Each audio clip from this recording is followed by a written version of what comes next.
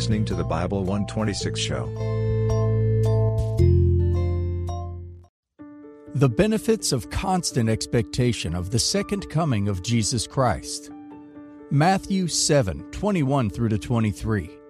Not everyone who says to me, Lord, Lord, shall enter the kingdom of heaven, but he who does the will of my Father in heaven.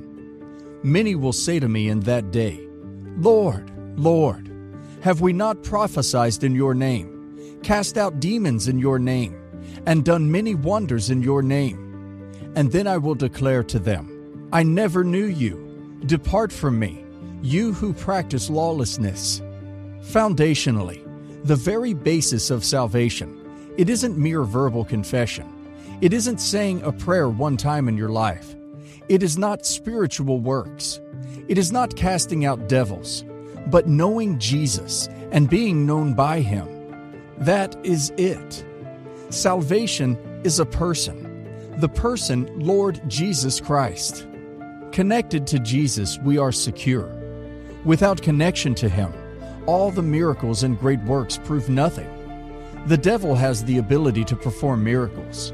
The Bible refers to these things as lying wonders. So miracles do not equal salvation. Salvation is based on you knowing Jesus and Jesus knowing you. Now, what is interesting in the passage of Scripture I just read in Matthew chapter 7 is that these people are somewhat surprised that they are not entering the kingdom of heaven. They are clearly, genuinely shocked that they are not entering the kingdom of heaven. Which leads me to this conclusion, that they have lived their life believing they are going to heaven. Now, today, we are just going to look at signs that show that Jesus knows you and you know Him. The sign we are going to look at is desiring to see Him, desiring His coming. Since the time Jesus ascended into heaven, many people have been talking about His second coming. They have been making it clear that He will come back the second time. If you are waiting for that great day that Jesus will come the second time, it is a sign that you are indeed saved. The apostles spent their lives believing and teaching the world about the second coming of Christ. They made sure the news was taken to every part of the world. Many people have come and gone preaching about the second coming of our Lord Jesus Christ. The Bible made it clear that Jesus will surely come back the way He ascended into heaven. Acts 1:11, King James Version, which also said, Ye men of Galilee, why stand ye gazing up into heaven? This name Jesus, which is taken up from you into heaven, shall so come in like manner as ye have seen Him go into heaven. Jesus is coming back, and nothing can stop that. One day, Jesus will appear with a shout, and the whole world will see Him. He will come with the archangels and bring justice to the world. That is a fact that no one can change. Day by day, we are moving closer to the time when Jesus will come. History is on a line. There is a beginning and there will be an end. Each day we are moving on this line, from the beginning to the end. No man knows the day or the hour. Anyone who sets dates, they are false prophets, and they are perverting the word of God. No one knows when. A man once went to a preacher and said, Preacher, I know. No man knows the day nor the hour. But do you have any inside information? Do you have any inside information directly from the throne of God as to when Jesus is coming again? The preacher responded, I am looking for Him to come today. If He doesn't come today, I am going to look for Him tomorrow, and the day after that, and the day after that, until the day He comes, or the day I go to Him. Because ultimately, it doesn't matter if He comes to me or I go to Him. Just be ready today. What I want to ask you is, are you expectant? Are you living your life like He will come today? There are benefits attached to being expectant. If you are expecting the coming of Jesus Christ, there are some things you will never do, and there are some things, good things, that you will find yourself doing. If you have ever wondered why the apostles remained faithful till the end, The reason is that they lived their lives expecting the second coming of Jesus Christ. They lived as if He would come anytime. We don't know the exact day Jesus will come again. We don't know if we will be alive or not, but He will come like a thief in the night. Expecting His coming changes your life in many ways. For instance, it helps you live a holy life. As a Christian, if you are expecting of the coming of Jesus, you will never put your hands in dirty things.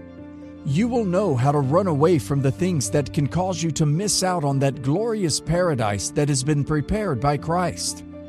The more you focus on the second coming, the more you remain focused on the right things, and the more you have the power to control your body, not to make you fall into temptation.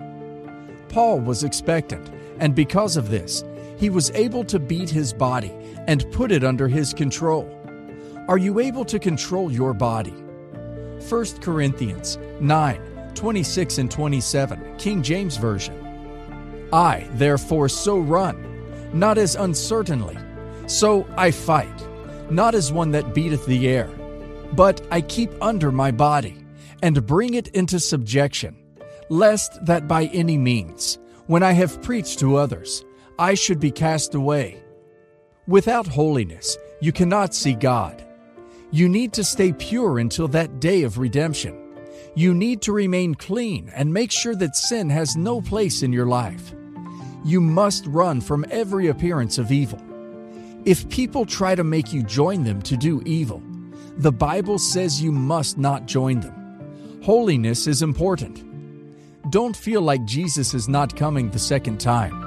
Don't let anyone make you lose faith in the second coming of our Lord Jesus Christ. The devil has sent his people out there to make all of us fall. He has put in place different strategies to make us fall and forget about the second coming of our Lord Jesus. We must do all it takes to take our stand and go against these schemes of the devil. We must make sure we overcome. This is the word of the Lord. Revelation 3:21 and 22, King James Version. To him that overcometh will I grant to sit with me in my throne, even as I also overcame, and am set down with my Father in his throne. He that hath an ear, let him hear what the Spirit saith unto the churches. It gives hope of a better tomorrow. Expecting the coming of Jesus gives you hope that tomorrow will be better.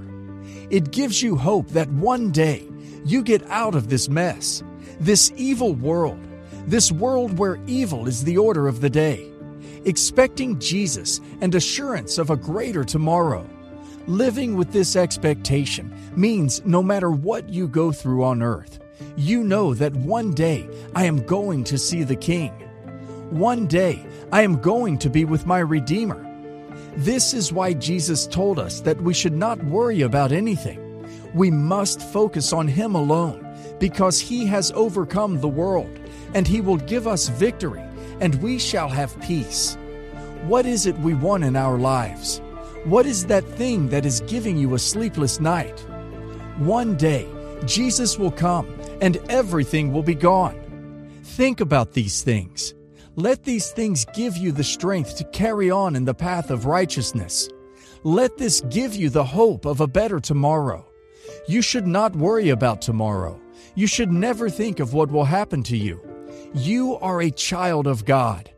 God has promised you a greater tomorrow. You will hear people say Christians are just saying these things to make themselves believe that Jesus will come again.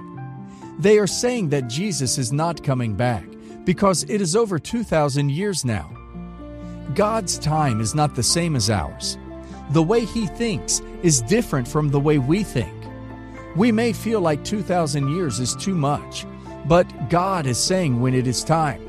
Jesus will come, and we will experience a better time with Him. This is what you should hold in your heart and never let go.